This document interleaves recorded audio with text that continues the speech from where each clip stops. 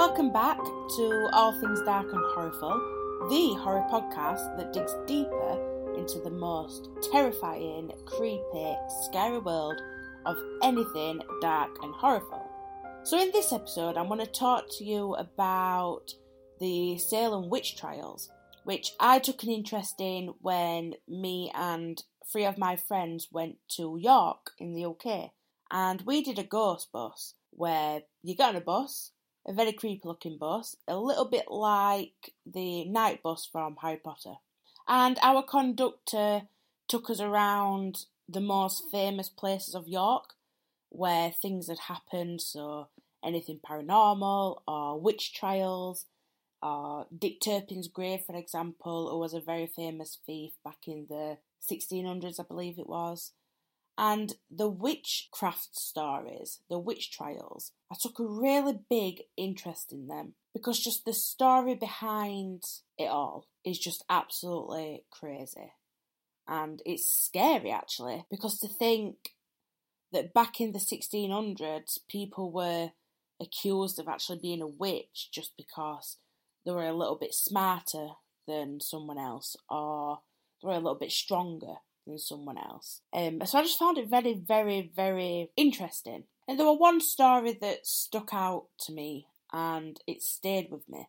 And our conductor, who was a very creepy guy, by the way, he said that in York, back in the 1600s, if you was a little bit stronger or a little bit smarter than anybody else, especially if you was a young girl, then you was accused of being a witch. And how they'd prove that you was a witch is just very, very, it's not nice, but it's very, very interesting that they actually did this to people. So what they'd do is if you was accused of being a witch, they'd arrest you and they'd put you in like a wooden box, like some crates, and they had little holes in so you can breathe. But not only so you can breathe, because what they did was they'd lift you up in this box and they'd lower you into a lake or a river, and these little holes let the water in, and they'd leave you there for roughly 5 to 10 minutes,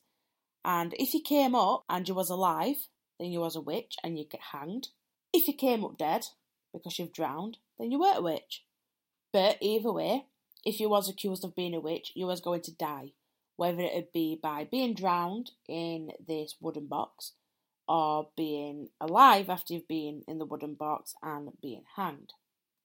So that happened in York, and the most famous place for the witch trials, I think most people know, was Salem. Now the Salem witch trials, there were a series of hearings and prosecutions of people being accused of witchcraft. And this happened in Massachusetts between February 1692 and May 1693. And more than 200 people were actually accused, but only 20 of them died from being accused of being a witch. Now, 19 of these people got hung. So they got accused of being a witch, and when they were found guilty, they hung them, apart from one person. Now, it wasn't just women that were accused of being a witch. There was a handful of men that got accused, and one man in particular called Giles Corey. Now he was accused of being a witch. He went to trial and he got found guilty, and they actually pressed him to death. So what they did was lay him down on a concrete slab, and they'd put another concrete slab on top of him, and they'd rest a load of rocks and bricks and stones until he got crushed to death. Now, he's the only person in history that we know about got pressed to death after being accused of being a witch.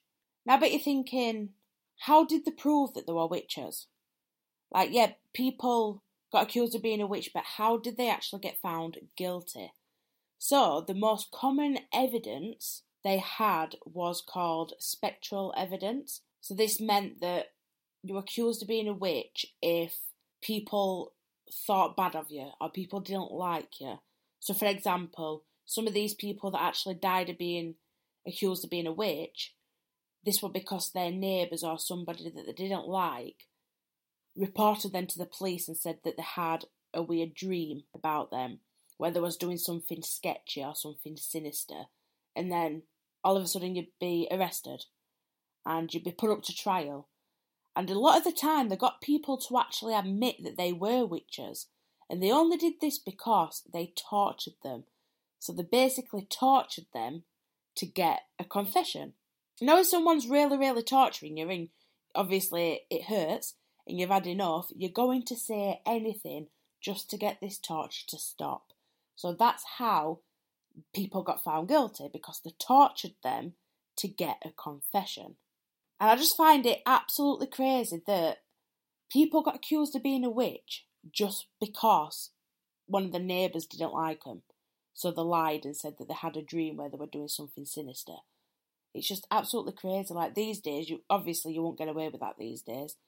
But to think it was just so easy back then to get someone murdered. Because that's what it was murder. They murdered these people that were accused of being a witch. It just absolutely baffles me. So like I said, in total, 20 people died. Over 200 were actually accused, but only 20 got executed. Now the others were arrested and they were put in jail. And they were brought to trial. Everybody was brought to trial. A lot of them weren't found guilty, but they still went to jail. So a lot of these people actually escaped from jail. And whatever happened to these people that escaped from jail, I'll never know. But all we do know is only 20 people actually got executed for being a witch. And another way that they proved that someone was a witch was they tested them. So like I mentioned at the beginning of this episode, that in York, they'd put you in a wooden crate and they'd lower you into some water. And if you came up and you were alive, then you were a witch. If you came up and you were dead, then you wasn't a witch. But obviously it was too late because you were already dead. And what they did in Massachusetts was, when someone got accused of being a witch, they'd tie their finger and the opposite toe together, and then they lower your body into the water. And if you floated, then you were a witch. If you sank, then you weren't. But again, if you sank, you were going to drown. If you floated and you was actually accused of being a witch, you were going to get hanged. Scary, right? Especially if you don't get on with your neighbours and they just randomly make up things about you and say they've had a dream about you. Get you arrested, bam, you're accused of being a witch. You're going through either torture, or you get arrested and you get put in jail, or you're going to die.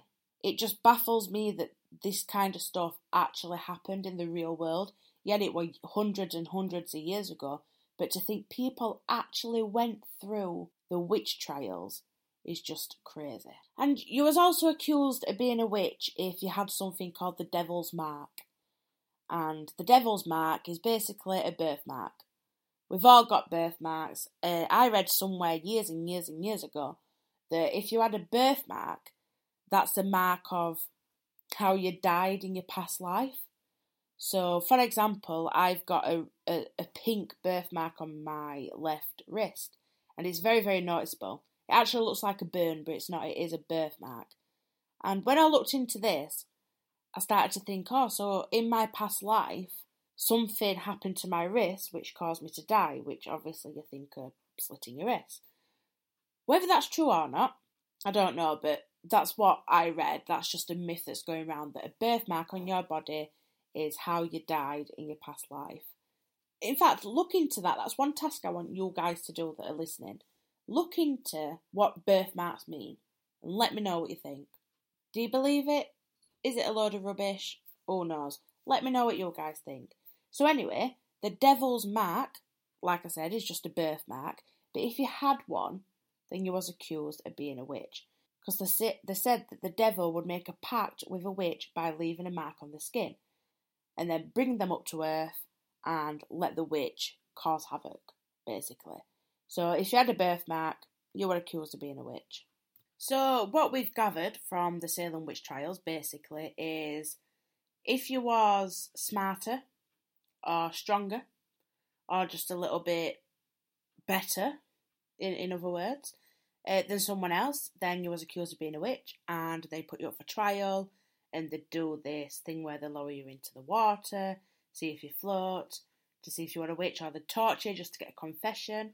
Or if your neighbours didn't like you or somebody didn't like you, then they could lie and say that they've had a dream where you've done something sinister or dark or wrong. Again, then you'd get put up for trial and you'd either get arrested, tortured, you'd die. So I kind of believe that there must have been more than 200 people that got accused. In the whole of Salem, there's got to have been more than 200 people accused of being a witch. Because people didn't get on, same as these days, people don't get on. It's easy to lie about someone and make up a load of crap. So I believe that there's more than 200. Obviously, I just go by from the research that I've done, and the research that I have done, I've found that only 200 people got accused, only 20 died. Now, one of the disturbing facts that I have read about the Salem witch trials, this one is very sad.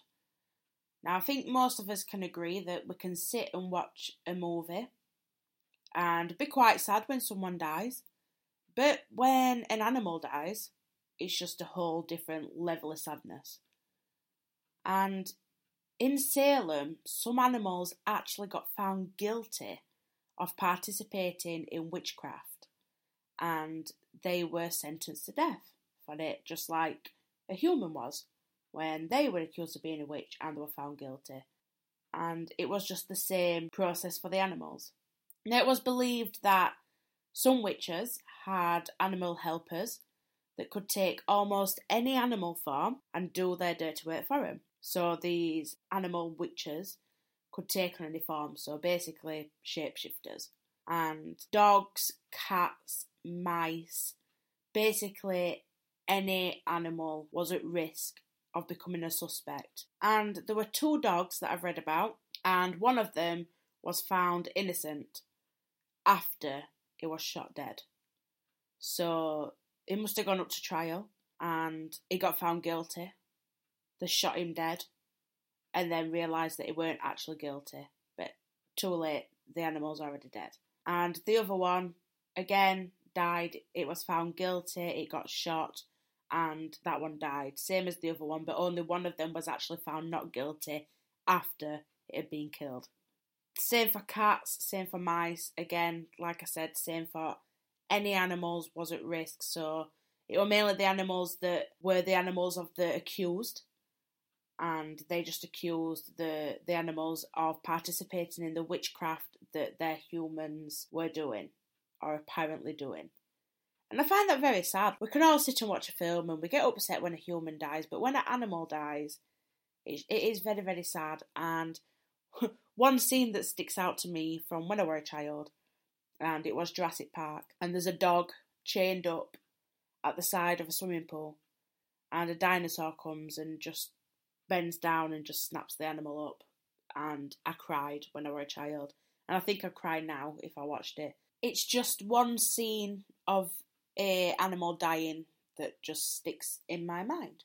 So I've told you a few facts about the Salem witch trials. Now, there is a hell of a lot more facts out there. So if you Google Salem witch trials, there is videos on YouTube. There is books, there is documentaries. People have made all different kinds of videos about it. It is very, very interesting. Like I said, there's a hell of a lot more facts out there about the Salem witch trials. So if you've got any questions or anything about this episode, or if you've got any paranormal experiences or any disturbing, dark, horrible stories you'd like to share with me, then please get in touch. Please let me know, because I love, love, love to hear anything paranormal, anything creepy, anything that's going to scare the living daylights out of me. Absolutely love it. So join me next time on All Things Dark and Horrible for more creepy, terrifying stories that may shake you to the very core.